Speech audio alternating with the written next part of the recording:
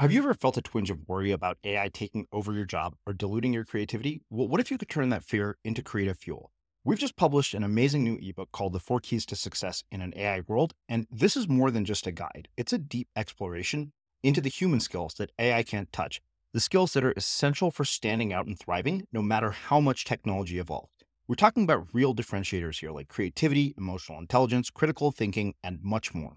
Inside, you'll find actionable insights and strategies to develop these skills, whether you're a creative person, a business person, or just simply someone who loves personal development.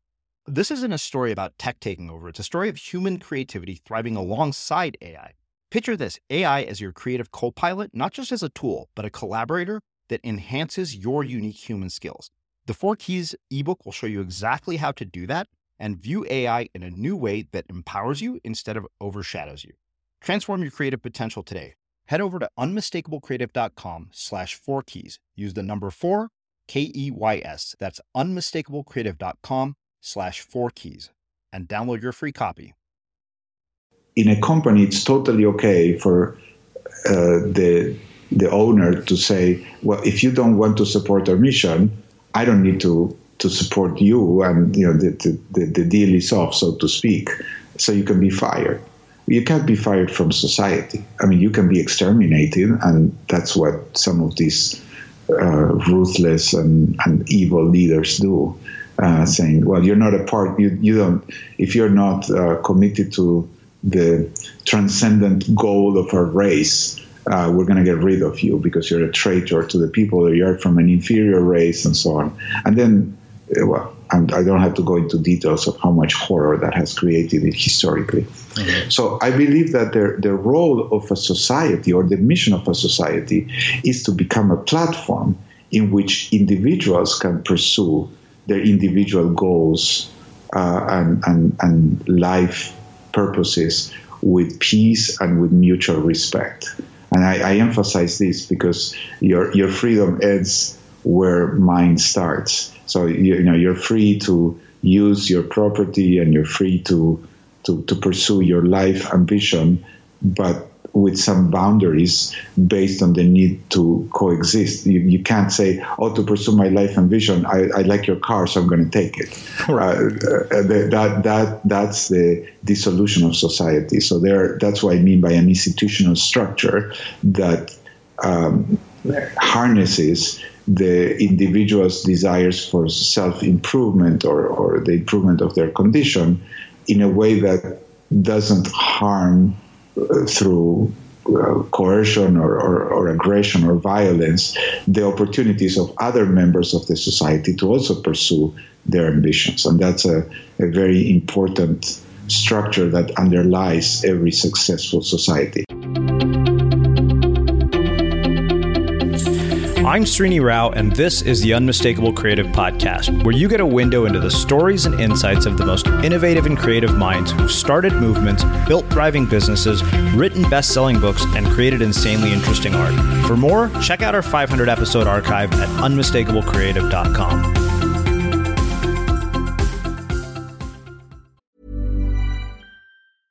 Life is full of awesome what-ifs, and some not so much, like unexpected medical costs. That's why United Healthcare provides Health Protector Guard fixed indemnity insurance plans to supplement your primary plan and help manage out-of-pocket costs. Learn more at uh1.com. Ever catch yourself eating the same flavorless dinner 3 days in a row? Dreaming of something better? Well, HelloFresh is your guilt-free dream come true, baby. It's me, Keke Palmer. Let's wake up those taste buds with hot, juicy pecan-crusted chicken or garlic butter shrimp scampi. Hello Fresh. Stop dreaming of all the delicious possibilities and dig in at HelloFresh.com. Let's get this dinner party started. Since 2013, Bombas has donated over 100 million socks, underwear, and T-shirts to those facing homelessness. If we counted those on air, this ad would last over 1,157 days. But if we counted the time it takes to make a donation possible, it would take just a few clicks. Because every time you make a purchase, Bombas donates an item to someone who needs it. Go to bombas.com/ACAST and use code ACAST for 20% off your first purchase. That's bombas.com/ACAST, code ACAST. Hey, it's Ryan Reynolds, and I'm here with Keith, co-star of my upcoming film, If, only in theaters May 17th. Do you want to tell people the big news? All right, I'll do it. Sign up now and you'll get unlimited for $15 a month and 6 months of Paramount Plus Essential Plan on us. MintMobile.com/switch. Upfront payment of $45 equivalent to $15 per month. Unlimited over 40 gigabytes per month. Face lower speeds. Videos at 480p. Active Mint customers by 531.24 get 6 months of Paramount Plus Essential Plan. Auto renews after 6 months. Offer ends May 31st, 2024. Separate Paramount Plus registration required. Terms and conditions apply if rated PG. Hiring for your small business? If you're not looking for professionals on LinkedIn, you're looking in the wrong place. That's like looking for your car keys in a fish tank. LinkedIn helps you hire professionals you can't find anywhere else, even those who aren't actively searching for a new job but might be open to the perfect role. In a given month, over 70% of LinkedIn users don't even visit other leading job sites. So start looking in the right place. With LinkedIn, you can hire professionals like a professional. Post your free job on linkedin.com/people today. As creators, we're always on the move. Whether it's a live podcast event, a pop-up shop, or a workshop, we're constantly interacting with community, and that's where Tap to Pay on iPhone and Stripe comes in. Imagine this. You're at a live event, a listener loves your merch, or a participant wants to sign up for your course on the spot. With Tap to Pay on iPhone and Stripe, you can accept their payments right there and then, right from your iPhone, so there's no extra hardware or no delays. Total game changer. It's not just for creators. Any business owner can do this. It's about making transactions smoother and much more personal, growing your business in your way. We've been using Stripe for our products and courses for a long time, and now with Tap to Pay on iPhone, you can take your business to the next level too. So visit stripe.com/tapiphone to learn more. Remember, folks, with Tap to Pay on iPhone and Stripe, your business is always at your fingertips. Fred, welcome to The Unmistakable Creative. Thanks so much for taking the time to join us. Oh, a pleasure to be here. Yeah, it is my pleasure to have you here. So I was actually introduced to you by way of your publisher, who sent me a copy of your book, The Meaning Revolution, and I was really blown away by it. I sat down and tore through it in about 2 or 3 days. But before we get into the content of the book, I would want to start by asking you, what was the very first way that you ever made money growing up? I was a youth leader. I'm Jewish, and in the Jewish community, we have a term called madrich. So I was, when I was 12, I started working with kids that were 6 to 8 years old. Mm-hmm. And what impact did that end up having on your life and sort of the direction that things have gone for you? I'm still doing the same. I mean, now I do it with kids that are 46 to 48 years old. But really, I feel like I'm still, I'm an executive coach, I'm a teacher, I'm an advisor, and I feel that really my life path has been going first and trying to make all the mistakes that are possible and learning from them and paying the price, so I then can ease the path of other people that don't have to learn from their own experience, but they can use my sometimes wonderful, sometimes terrible experiences to avoid some of the pitfalls that I found. Mm-hmm.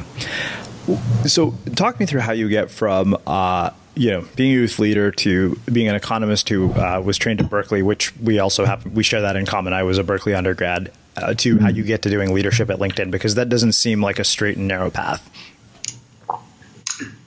Oh no, my life has been anything but straight and narrow. I was interested in the human condition and how human beings develop, because I was perhaps beginning with me, wondering what does it mean to live a good life, to grow up, to be a healthy and I would say brilliant human being. And it was a really interesting exploration, because it kept getting deeper and deeper and deeper. And every time I thought, okay, this is it, then I would say, oh, but there's more. And I ended up believing, which is my current belief, that the path is infinite, that there is no stopping point to how extraordinary and beautiful a human life can be. And also there's no limit to how horrible and how hellish human life can be for oneself and to others, as some of the monstrous bad leaders in history demonstrate. So I wanted to study something that would combine the psychological, humanistic, spiritual, philosophical dimensions with something more precise and rigorous. I always had a good head, so to speak, a brain that was suitable for mathematics and for abstraction and rigorous logical thinking. And it seemed, economics was an obvious thing to do. I studied originally in Argentina, and seeing the disastrous way in which the economy has always been mismanaged there, I was curious, like, how can this be? This country has all these great assets, natural resources, fairly educated people, and yet it is such a mess that the contradiction or in economics we would say, or mathematics I would say, non-linearity, that the fact that you have all the components that are very good, but then the system works very bad. What's wrong here? Where are we breaking the chain that goes from each one of these good components to the bad system? And I tried to understand that. I studied economics, and after 5 years, I didn't know anything. I didn't feel like I could understand anything. So I went to Berkeley and I studied economics there. And I had to make a choice between the human part and the rigorous mathematical part. And to be honest, I was a bit sick about the human part because I lived through some really hard times in Argentina. I lived through a coup and a military government and some really hard things related to people disappearing and a lot of violence. It wasn't overt violence, but it was very frightening, covert violence. So I decided to just focus on the theory and do mathematics. And that's what I did. I ended up teaching at MIT, information systems and very technical things. But I discovered that the real problems companies have, MIT has a wonderful connection with industry. So I had many chances to work with companies. And the discovery was that the problems that companies have are not really technical. I mean, certainly they need a certain amount of knowledge, the technical engineering stuff, but that's not where I thought the biggest difference could be made. It was really people not working well together. And in a sense, that discovery helped me also go back to the Argentinian economic situation and realize it wasn't the lack of knowledge. It was just that people didn't work well together. There was no trust. There were no connections, no alignment in terms of basic institutional rules that would allow a group of people to work together for the common good. And I started realizing that perhaps the solution to the problems that have been plaguing me since my early studies was not in more abstract mathematical models or theories, but really understanding how human beings think and work together. And that's what I started doing. I quit MIT after 6 years. I became a consultant, and I started working with technically minded people on humanistic issues, because my background and my earlier studies gave me enough of I'd say an identity to be able to speak about love, as I say, the four-letter word, without being immediately tarred, feathered, and kicked out of the company. So that's what I've been doing for the last 30 years. And that's the path that brought me to MIT, to LinkedIn, from MIT to LinkedIn, and then from LinkedIn to Google, where I'm currently an advisor for leadership development. What lessons from history, particularly economic history, do you think that we haven't learned that are impacting our society today?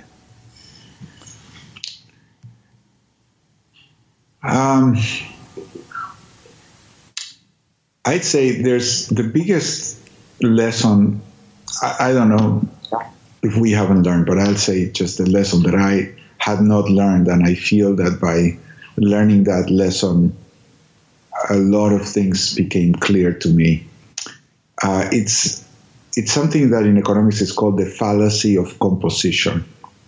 And the fallacy of composition would say that if you focus on each part and you add up the parts, or you aggregate the parts in a linear way, you're going to get the whole. And that is wrong. At least in nonlinear systems, like any system that we're interested in, and certainly an economy or a company. When you look at the individual components, you miss something very essential about the system. So the way I would say this, using a mathematical expression, is that in order to optimize the system, in order to do the best for the system, you cannot optimize the subsystems. You have to avoid optimizing the subsystems. In fact, you have to sub-optimize the subsystems. What that means is that if you want to do the best for the team, every player has to subordinate to the team objective. You cannot have people trying to do the best for themselves, because that destroys the team's ability to perform as a unit. So a good team is not necessarily made of the best individuals. A good team is made of individuals that play well together. And even though each one of them may not be at the top of the game, so to speak, the team as a whole will perform much better than other teams that may have individually better players. This is called the fallacy of composition, and it applies to a lot of issues in economics. So if I look at a national economy, for example, and I would say if people are so self-interested and driven by their own objectives that they're willing to harm with their behavior the welfare of other people, and there's no institutional structure to avoid that harm, then the economy will collapse. And we definitely haven't learned this lesson. I'm really distressed by seeing the state of the world and each economy, and how we don't have a clear system that will prevent, I would say, greed. Greed, as opposed to Gordon Gekko's famous statement in Wall Street, greed is not good. Greed is rapacious. It's not an ambition to do well. Greed is overstepping boundaries to take advantage of other people for personal benefit. And there's always this idea that, I can get a quick gain and avoid paying some price, and then I'll be better off, and I'm going to sock someone else with the bill. And that is it's the death knell of any society. I've seen this happen in Argentina. Now we can all see it happening in slow motion in Venezuela, how it's been collapsing for several years to the point that now it's a humanitarian disaster. People are, refugees are exiting en masse from Venezuela, trying to go to all the other countries in South America. It's just, and why did this happen? Because there were promises, you can get something for nothing. The government will give you something, and the government will make this out of just thin air, as opposed to, or we're going to take it from the rich. And it's not fair that some people have a lot and some people don't. So we're going to take from the ones who have to give to the ones that don't have, as a matter of social justice. And this is not speaking about the need for justice, but the greed or the desire to get something for nothing, and the belief that it's possible to avoid the work that it takes to produce a result, and that the system will work better by having some individuals take advantage of others, that always ends badly. Do you think that we're in danger of that happening here in the United States? Oh, absolutely. There's so many political tensions. I hesitate to have any opinions about the United States. I'm very humble about it. It's a very complex system. I've been blessed to come to this country as an immigrant and be received with such open arms. I mean, my life has been really blessed by the opportunities that I encounter in the United States. I am an absolute fan and lover of the core ideas that founded this nation. So I feel almost more American than if I had been born here. But at the same time, I'm still tentative about understanding this society and what are the stresses that are beginning to fracture it. And I see more and more that there are divisions in terms of political thinking that are taking people to extremes in their camps. And there are very few people who are thinking, how do we create a system that will be just and will respect the individual rights that created this republic in a way that create prosperity and peace with mutual respect. I see that there are very few voices that in the cacophony of political extremism will call for this higher order consideration and ask, how do we all live together? Not how do we get, or how does this party or that party get away with some of its political agenda? So I'm seeing this, and I'm worried. I wouldn't say I'm frightened at this point, but I'm worried that I've seen the political tensions get to the point where they become violent. And we have a saying in Argentina when it doesn't translate too well, but it says something like, when you get burned by hot milk, if you get burned by hot milk, every time you see a cow, you start crying. And I gotten burned because I've been in the middle of some really bad political extremes between terrorism and anti-terrorism and coups and disappearances and so on. So maybe I'm oversensitive or a little paranoid, but I'm beginning to smell the whiffs of misunderstandings and lack of dialogue that can, well, at least in my experience, led originally to some bad, very, very bad outcomes. Mm-hmm. What do you think the consequences for the species or humanity at large are for what is going on here long term? Well, that's a very interesting question. I would say we are at the crossroads because we've gotten to a technological state in which almost anybody can exterminate everybody. there are too many ways in which we can create harm for one another, and some of these are really existential risks to humanity. So if we learn how to live together in love and respect, I can see an extraordinarily amazing future that unfolds before us. If we don't, I question whether we're going to make it, or it's going to be the cockroaches, the ones that really rule the earth. So I'm kind of a defensive pessimist. What I mean is, I try to think what's the worst thing that can happen, and then act very energetically to avoid it and to make sure it doesn't happen. So I think if humanity is able, if we are all able to learn our lesson on how to coexist in peace and respect. It's an amazing opportunity to grow and get to some extraordinary levels of consciousness and development and prosperity. If we don't, it doesn't look too good.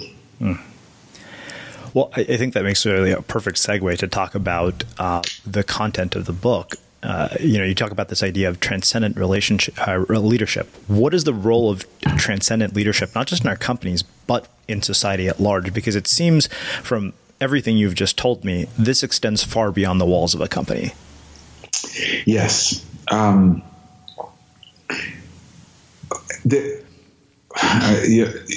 It does, and yet there's a fundamental difference between a company and society.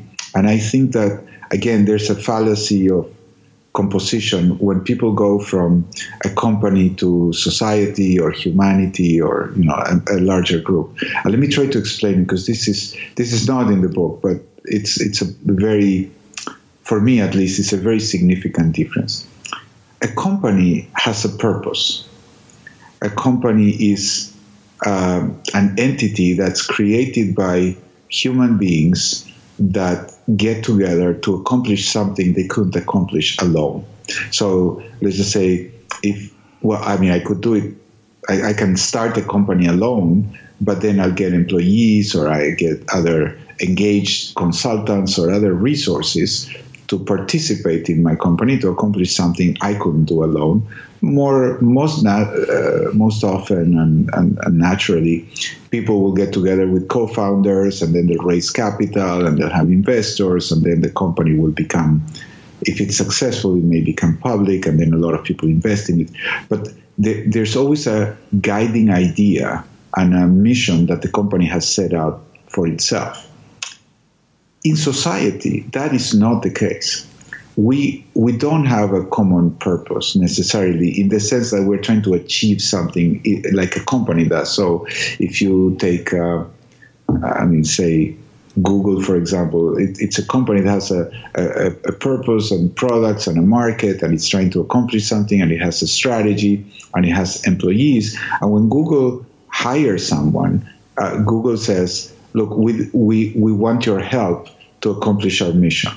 If you're willing to support us, we're willing to pay you. We're willing to support you in exchange. So there's a trade, so to speak, in which you give us your best effort to support our mission, and we'll help you grow, we'll help you be prosperous, we'll help you support your family, whatever you want. And we'll give you a good working environment so you can be happy and healthy and so on. That's the trade. Society is not like that.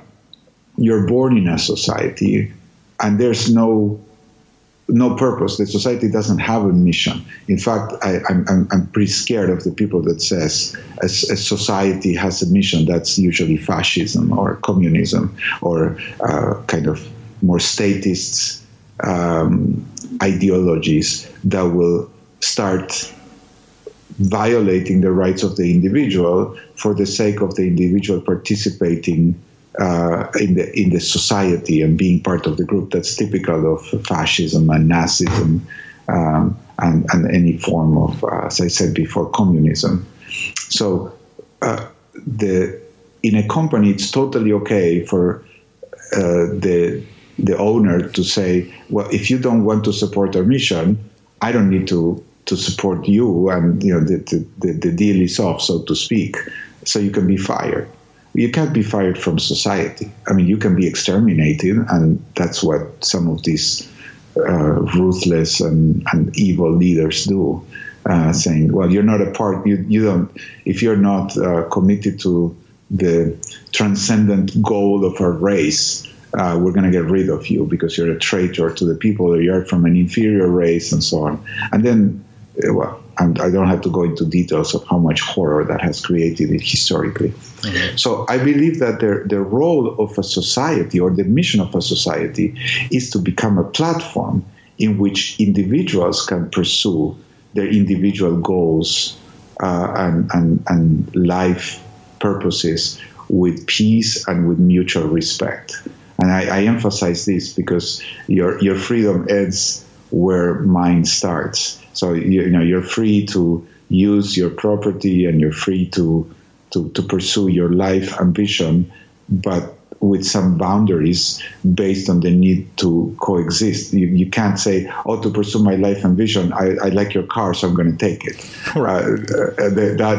That's the dissolution of society. So that's what I mean by an institutional structure that harnesses the individual's desires for self-improvement or the improvement of their condition in a way that doesn't harm through coercion or aggression or violence the opportunities of other members of the society to also pursue their ambitions. And that's a very important structure that underlies every successful society. But the success in society is the success of the individuals of society. There's no entity called society that has a purpose of its own. Every time someone wants to speak for the people, it usually becomes a tyrant that ends up leaving a lot of dead bodies in its wake. So you say in the book that the meaning revolution explores a paradigm shift from matter to meaning, from compensation, command, and control to purpose, principle, and people, from management to leadership. And I think when I read the first half of the book, it seemed like you addressed what are effectively the challenges that every organization faces, which are disengagement, disinformation, disorganization, and power. So do you mind expanding on what those challenges are and the impact that they have on a company? And then we can go into how we solve those issues. Millions of people have lost weight with personalized plans from Noom. Like Evan, who can't stand salads and still lost 50 pounds. Salads generally for most people are the easy button, right? For me, that wasn't an option. I never really was a salad guy. That's just not who I am. But Noom worked for me. Get your personalized plan today at Noom.com. Real Noom user compensated to provide their story. In 4 weeks, the typical Noom user can expect to lose 1 to 2 pounds per week. Individual results may vary.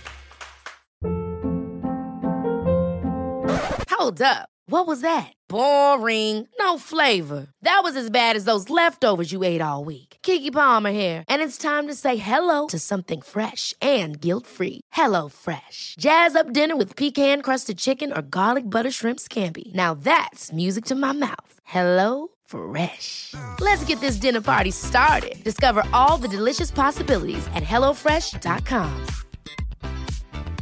Life is full of awesome what-ifs, and some not so much, like unexpected medical costs. That's why United Healthcare provides Health Protector Guard fixed indemnity insurance plans to supplement your primary plan and help manage out-of-pocket costs. Learn more at uh1.com. Quality sleep is essential. That's why the Sleep Number Smart Bed is designed for your ever-evolving sleep needs. Need a bed that's firmer or softer on either side? Helps you sleep at a comfortable temperature? Sleep Number Smart Beds let you individualize your comfort, so you sleep better together. J.D. Power ranks Sleep Number number 1 in customer satisfaction with mattresses purchased in-store. And now, save 50% on the Sleep Number Limited Edition Smart Bed for a limited time. For J.D. Power 2023 award information, visit jdpower.com/awards. Only at a Sleep Number store or sleepnumber.com.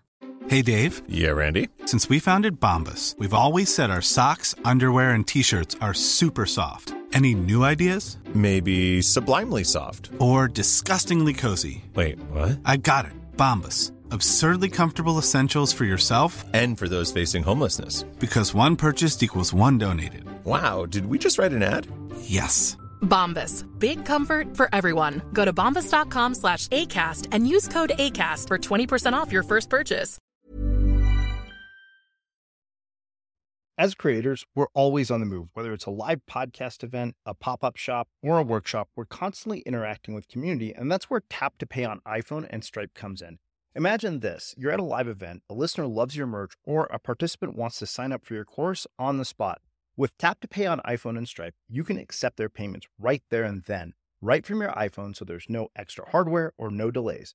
Total game changer. It's not just for creators. Any business owner can do this. It's about making transactions smoother and much more personal, growing your business in your way.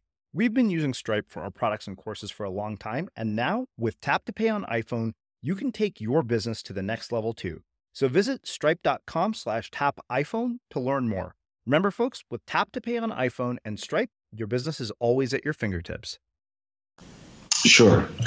Well, I like to use the metaphor or an analogy I use in the book because it's very graphic. The first challenge, which I call disorganization, is illustrated by the challenge that a soccer team would face if we looked at it from the individual point of view. So if you go to a defensive player and you ask any defensive player, what's your job? Well, the defensive player would say, well, to stop goals. That's what I get paid to do. That's how I'm evaluated. That's my KPI or my key performance indicator. That's what my coach asked me to do. I'm here to protect the goal. That's my job. And if you ask an offensive player and say, my job is to score goals. That's what I'm being evaluated on. That's what I get paid to do.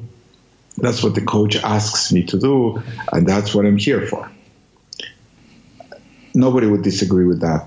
I challenge you and your listeners to go to any company, or if they work in a company, to ask their peers, what's your job? What do you do here?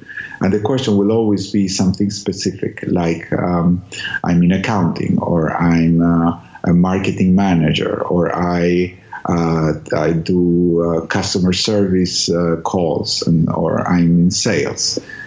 Okay, that's wrong. The challenge of every company is that all those answers, as obvious as they seem, are wrong. And that the first time I thought about it, I was completely flabbergasted by realizing something so obvious was a mistake, because I was sure I would answer the same thing. And the reason why this is a mistake is because in order to optimize the system, you have to sub-optimize the subsystems. The job of a defensive player is the same job as the one of an offensive player, is the same job as one of the coach, and it's the same job as one of the water boy. And the job of every person that is affiliated to the team is to help the team win. That's the only job. That's the only reason why people are there, to help the team win. Now, people may have different roles and organize themselves to help the team win most effectively, but it's putting the cart before the horse to say, my job is to be a defensive player. No, your job is to help the team win. You do it most often defending, but your job is to help the team win, not to defend. And you may wonder, well, why does this matter? What difference does this make? Well, it makes a huge difference, because if you think your job is to defend when you're losing 1-0 and there's 5 minutes to go, the coach will ask you to go and attack, to go and try to help the offensive line score. And you're going to say, oh, no, that's not my job. I'm not here to score goals. I'm here to protect the goal. And in fact, if I go forward and I try to score another goal, I may get scored against in a counterattack, because I'm going to leave my position and protect it by going forward. So if you really are trying to minimize the chances that you will be scored against, you should stay back. You should not go forward and try to score. Now, that would be a very bad strategy for the team, because from the point of view of the team, whether you lose 1-0 or 2-0 is irrelevant. Your KPI may be affected, your bonus may be affected, because now, instead of 1 goal against, you have 2 goals scored against you. But the truth is, it doesn't matter. You still lose. Losing 1-0, losing 2-0 is still a loss. Whereas losing 1-0 or tying 1-1 makes a huge difference to the team. So the key realization that I had was most people in companies are focused on doing what they feel they get paid to do, what they believe is going to optimize their subsystem. But when you put all these optimized subsystems together, you don't get an optimized system, you get a mess. And that's what I call disorganization. And another analogy I use is less funny, but it's the analogy of cancer. Because the cancerous cells are extremely successful. They're reproducing and gaining power and energy and space and nutrients and all that. And they keep growing until the body dies. Now, you could say the person lost, but the cancer, it's a Pyrrhic victory, but the cancer won because it became so big that it just could be controlled by the rest of the organism. And the cancer is essentially cells that are growing out of line with the global welfare of the body. So you could say that can also happen in society when a group says we're going to take, I don't know, say a mafia group that says we're going to keep, squeezing the people in this neighborhood, and we have a protection racket. We're going to take money and more and more and more money until everybody leaves or dies because they can't pay the extortion. That doesn't mean they were not successful, but they being successful in a way that destroys the system at the end is self-defeating. And I see this happening in companies all the time. And people don't realize that they're having fights because each one of them is trying to solve for their problem. So the salesperson wants to sell more, the product person wants to be innovative, the engineering person wants to be efficient and elegant, the manufacturing person wants to minimize costs, and nobody's thinking about the system. Each person is doing the best for their sub-organization, but the goal of the company is not to maximize revenue, is not to minimize cost, is not to maximize speed. The goal of the company is to fulfill its mission effectively and ethically. And as long as people are not understanding that that's their job, that's the only job they have, it won't happen. Wow. Well, I guess the question then that poses is, what are the solutions to all of this? I know that you talk about the role of autonomy, purpose, and mastery, motivation. Yes. So how do we get from where you're talking about the sort of toxic consequences to the ones that ultimately allow both the individual and the organization to thrive? Yes, great question. Well, before I give you the good answer, I'll tell you the bad answer that I spent years exploring. As I said, my goal is to help people not go into the cul-de-sacs that I've ended up finding myself. You could say, well, why don't we compensate everybody for the success of the team? That seems like an obvious way to solve the problem.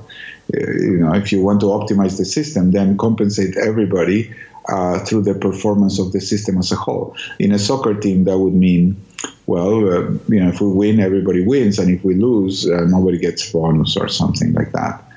In a company, let's just say if you have a sales force, you can tell there's a sales commission pool, and 10% of whatever everybody sells goes into this pool, and then it's divided equally between all the people.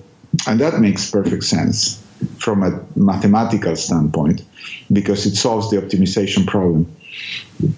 The issue with that is that human beings are self-interested and they have private information, meaning I know how hard I'm working, and you can't tell really how hard. You can see what I do with my body perhaps through external observation, but nobody can tell, am I thinking really hard? Am I being as creative as I can be? Am I pushing myself? Am I exploring all the options?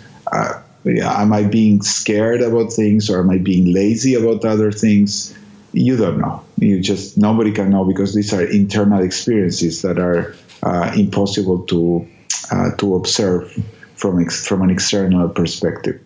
And the problem that creates is that people become very strategic about the way they game the system, And you have the same problem, essentially, that the communist system will have, because you create a pool that you say, well, everybody's going to get average. But you have two significant problems there. The first is that average pay, as I say in the book, drives the best ones away. So if you have, a superstar salesperson that's at the top end of the distribution, he or she is not going to want to get average pay, because they can get 3 times average pay or 10 times average pay. So if you say we pay average to all our salespeople, you're going to get the worst people, because anybody that's above average is not going to want to be there. So your average is going to go down. And again, everybody's going to try to be riding the coattails of those who are better than them to increase their compensation. And anybody who feels they're being taken advantage because they feel they're above the average of that organization is going to look for greener pastures. That's a very bad outcome. In economics, we call that adverse selection. You're selecting the worst people. And the other problem is called moral hazard. If there's 1,000 salespeople, your impact in your compensation is 1 over 1,000. So you're not going to work that hard, because you know that your compensation depends on how hard the other 999 people work. So then everybody ends up focusing much more on what other people do, and yelling and complaining and fighting and demanding other people and claiming that they haven't been treated justly or that they work harder than everybody else. These two problems, moral hazard and adverse selection, have essentially brought down the Berlin Wall. And also modernized China, because the very communist regimes that attempted to run a society with equality realized that the price to pay for this equality is total collapse. And the same thing happens in companies. There are very few companies that will implement these collectivist schemes and last very long, because this is not because people are evil. This is just the way humans are. If we were angels, the attempt to have everybody contribute according to his means and take and receive or collect according to his needs would be lovely. It's a very lofty objective for a social organization, but it just doesn't work with real human beings. Mm-hmm. And it ends up always creating chaos and violence.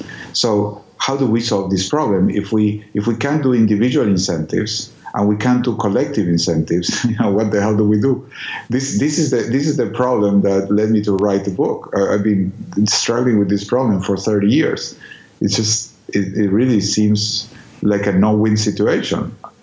And as Einstein said, we can't solve the problems we've created in the same level of thinking that created the problem. We have to think at a higher level. And that's when I realized we can't address these problems just with mathematics. We can't just look for a clever incentive system.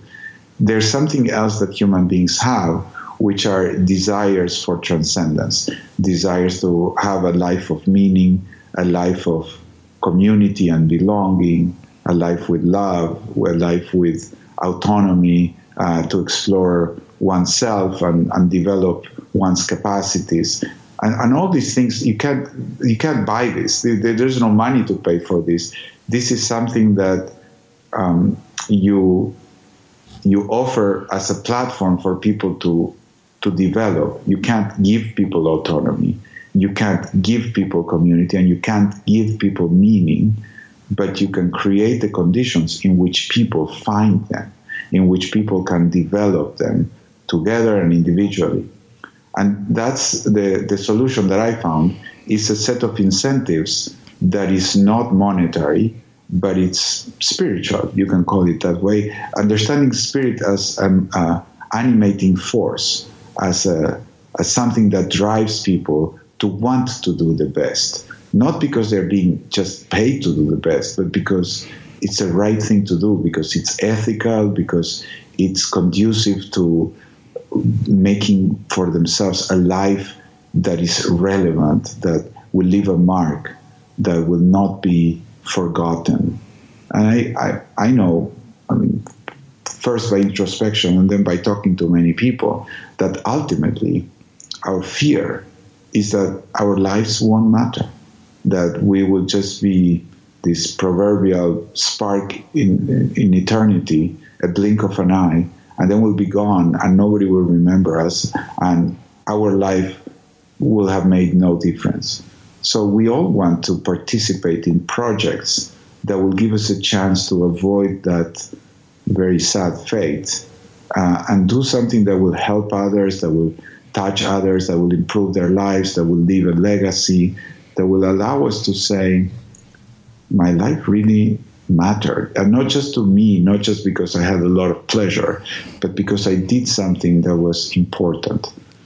Today, so many of the incentive systems in companies are designed towards pleasure and what I call frivolous happiness. That, you know, I'm not against enjoying a good movie or having a margarita at the beach, but ultimately that doesn't really fill you up. I mean, it doesn't fill me up. I can have one, but by the time you have your 10th margarita at the beach, it's not enjoyable anymore. And you know, when you spend a month relaxing at the beach and just watching the sunset, that was beautiful the first day, it kind of gets boring, and you say, okay, what am I going to do? And you get restless because you know that there's something more that you were born to do than to watch sunsets and sip margaritas, no matter how beautiful the landscape is. And then you want to do something. You want to make something happen because you know intrinsically that that's the purpose of your life. And you are going to give your life whatever purpose is suitable to your unique signature, or you can call it your soul print or whatever. But there's something that you were born to do, and you have to find what it is and then actually pursue it.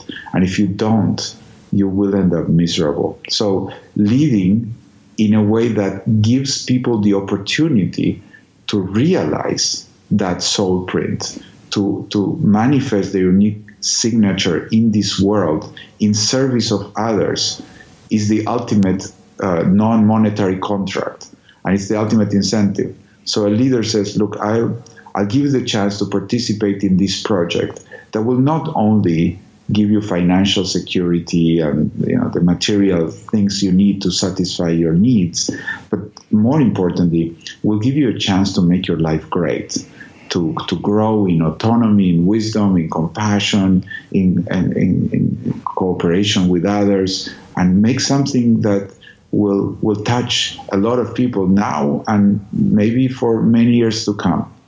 I don't know, when people say, I want to cure cancer, you know, that may not be the most financially rewarding career for them. But there are a lot of people that are passionate about that and would love to work in companies that have that mission. And you know, then you don't have to worry about these collective versus individual incentives because people are so committed to the mission that brings them together that they won't prey upon each other. They won't be opportunistic in taking advantage of an incentive system because they feel identified. It's part of them. They have internalized the mission of the group to make it the mission of their own. And that's the ultimate solution. And that's what I'm trying to advocate with the book. Leadership or transcendent leadership is this kind of invitation that gets people fired up to, you know, with this sacred fire. And they want to collaborate. They want to participate in a project that's beautiful and ethical because it's in service of the rest. That's what I like about the market system, because it's an opt-out or opt-in system. You better develop products that make other people's lives better, because if not, people won't buy them. Of course, you can tweak the system. You can prey upon people's vulnerabilities with vices and substances that are addictive or advertisement that fools them into making decisions that ultimately they'll regret. That's one of the dangers of any system. But at best, when people are in organizations that are mindful, that are willing to improve other people's lives, then it's just the most beautiful endeavor that I can imagine. Wow. So I have two final questions for you. I know we've got about 10 minutes left here. You talk about this idea of conscious capitalism, and I had to ask about that because, on the one side you have conscious capitalism, and then you have things, that people like Noam Chomsky are talking about, the fact that when you have such inequality in a society, the systemic consequences are catastrophic. How do those two things coexist? Well, I would say I don't disagree with Chomsky. So let me start there. I do believe that with certain levels of inequality, things become catastrophic. The question is, what system is best to avoid this, I would say, extreme inequality, and how much inequality is still acceptable within a system. I personally don't want to focus on inequality. I want to focus on ethics and morality, because maybe I'm naive, but I believe absolutely that when people abide by very basic ethical rules of interaction, there's a natural level of inequality that ensues that has to do with the inequality of our nature. Like I don't know if I take it to basketball, for example, I will never be able to play at an equality level with a professional NBA player. There's just no way. I don't have the equipment. Or in singing, I can't sing like Freddie Mercury or Barbara Streisand. I'll never do it, no matter how much I try. And if I say, but there's a certain, we have to be equal. Now, why should they have the opportunity to perform in these big venues and not me, and so on? That's just wrong. It's envy, it's jealousy, it's the greed for the unearned. I don't deserve it.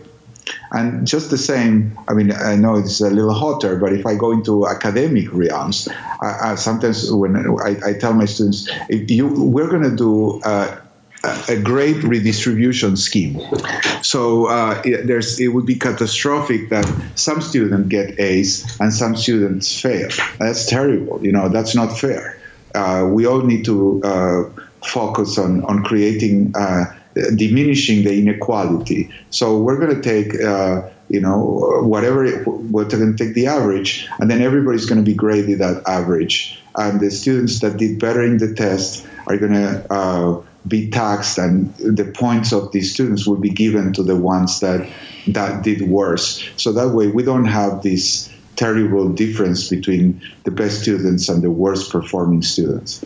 And of course, there's an uproar, and the students, they start complaining, and in a joking manner, because they know I'm not serious about it. I couldn't do something like this.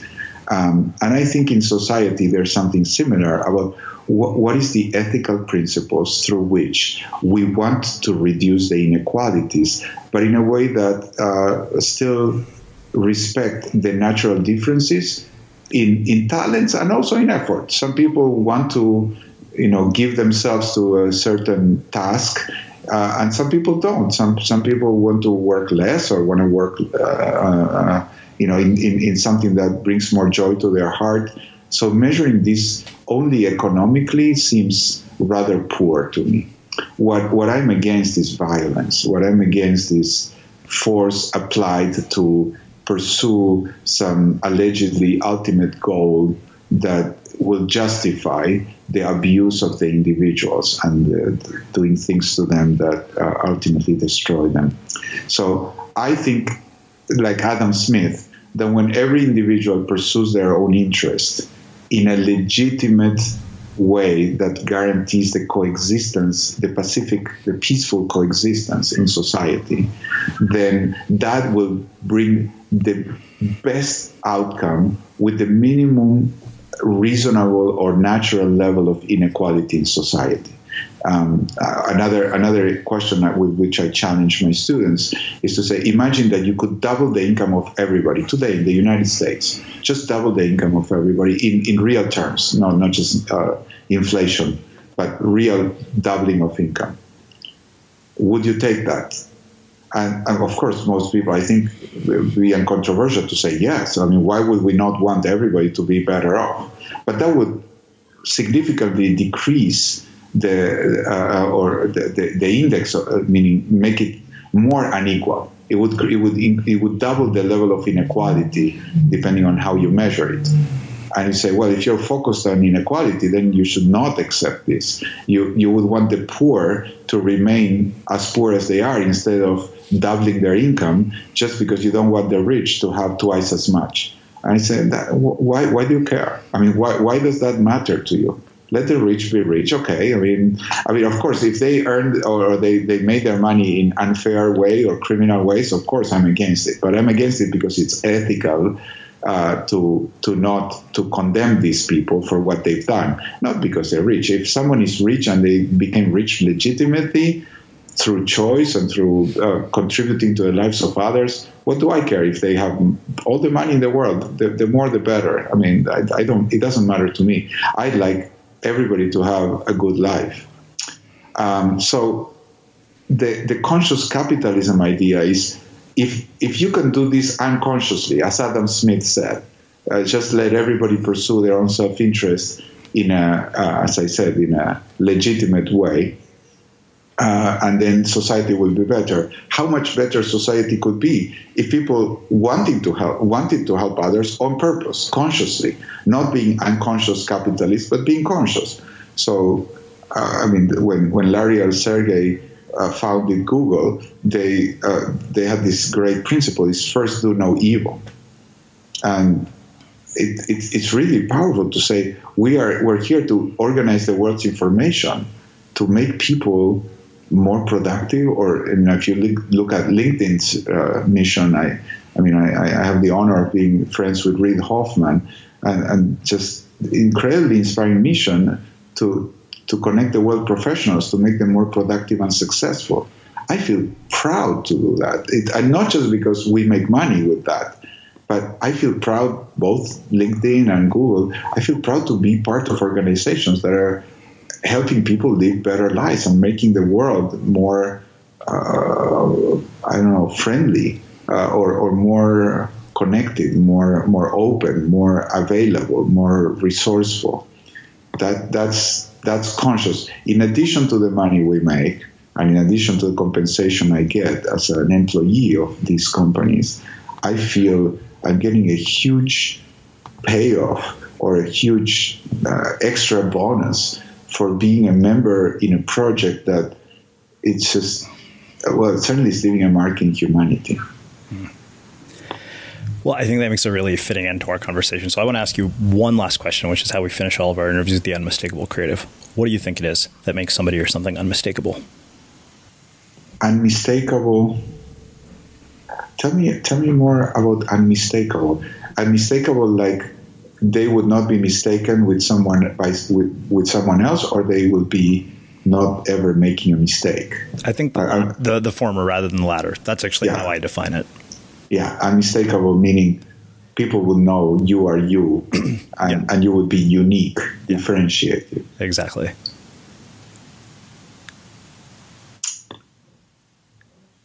I think what makes each one of us unmistakable is that we are a unique. I hesitate, but probably this is my truth because I hesitate to say it. It's a little too out there, but I'll say it's that we are, each one of us is a facet of an infinitely faceted diamond. You can call it consciousness, you can call it what is, you can call it the universe, you can call it life, or you can call it God, whatever word you want to use, or it, or that which is. It's an infinitely faceted diamond. And each one of us is a unique expression of that. So everybody is unmistakable in his or her essence. The question is translating that unmistakable individual divine essence into a manifestation in this reality, into a life well lived, into a true following of what the Indian tradition calls your dharma, which is your duty, your truth, your essence, your expression. So what makes someone unmistakable, in my view, is that they have recognized themselves as a true and unique expression of the dharma, of the divine infinite energy, and then they live their life accordingly to express it. Well, I think that makes a really beautiful end to our conversation. Where can people find out more about you, your work in the book? The book is called The Meaning Revolution, and you can find it in Amazon. I think that's the obvious place to learn more about it. But I am on LinkedIn, Fred Kofman, Kofman, and I put there a whole 100 short videos of 5 minutes or so with the course that I created for LinkedIn on leadership, and it's freely available to everybody. There are summaries of the book and all sorts of things. So if people just go to my profile and look for the publications that I put there in LinkedIn, it's the easiest way to find me. Awesome. And for everybody listening, we will wrap the show with that. Thank you for listening to this episode of the Unmistakable Creative Podcast. While you were listening, were there any moments you found fascinating, inspiring, instructive, maybe even heartwarming? Can you think of anyone, a friend or a family member who would appreciate this moment? If so, take a second and share today's episode with that one person, because good ideas and messages are meant to be shared. Planning for your next trip? Elevate your travel style with Quince. Quince has all the jet-setting essentials you'll want for your next getaway, like European linen, premium luggage options, buttery soft Italian leather bags, and so much more. And is all priced at 50 to 80% less than similar brands. Plus, Quince only works with factories that use safe and ethical manufacturing practices. Pack your bags with high-quality essentials you'll be wearing for vacations to come with Quince. Go to quince.com/pack for free shipping and 365-day returns. Hold up. What was that? Boring. No flavor. That was as bad as those leftovers you ate all week. Keke Palmer here, and it's time to say hello to something fresh and guilt-free. Hello Fresh. Jazz up dinner with pecan-crusted chicken or garlic butter shrimp scampi. Now that's music to my mouth. Hello Fresh. Let's get this dinner party started. Discover all the delicious possibilities at HelloFresh.com. Planning for your next trip? Elevate your travel style with Quince. Quince has all the jet-setting essentials you'll want for your next getaway, like European linen, premium luggage options, buttery soft Italian leather bags, and so much more. And is all priced at 50 to 80% less than similar brands. Plus, Quince only works with factories that use safe and ethical manufacturing practices. Pack your bags with high-quality essentials you'll be wearing for vacations to come with Quince. Go to quince.com/pack for free shipping and 365-day returns. Have you ever felt a twinge of worry about AI taking over your job or diluting your creativity? Well, what if you could turn that fear into creative fuel? We've just published an amazing new ebook called The 4 Keys to Success in an AI World, and this is more than just a guide. It's a deep exploration into the human skills that AI can't touch, the skills that are essential for standing out and thriving, no matter how much technology evolved. We're talking about real differentiators here, like creativity, emotional intelligence, critical thinking, and much more. Inside, you'll find actionable insights and strategies to develop these skills, whether you're a creative person, a business person, or just simply someone who loves personal development. This isn't a story about tech taking over. It's a story of human creativity thriving alongside AI. Picture this, AI as your creative co-pilot, not just as a tool, but a collaborator that enhances your unique human skills. The 4 Keys ebook will show you exactly how to do that and view AI in a new way that empowers you instead of overshadows you. Transform your creative potential today. Head over to unmistakablecreative.com/4keys. Use the number 4, KEYS. That's unmistakablecreative.com/4keys and download your free copy.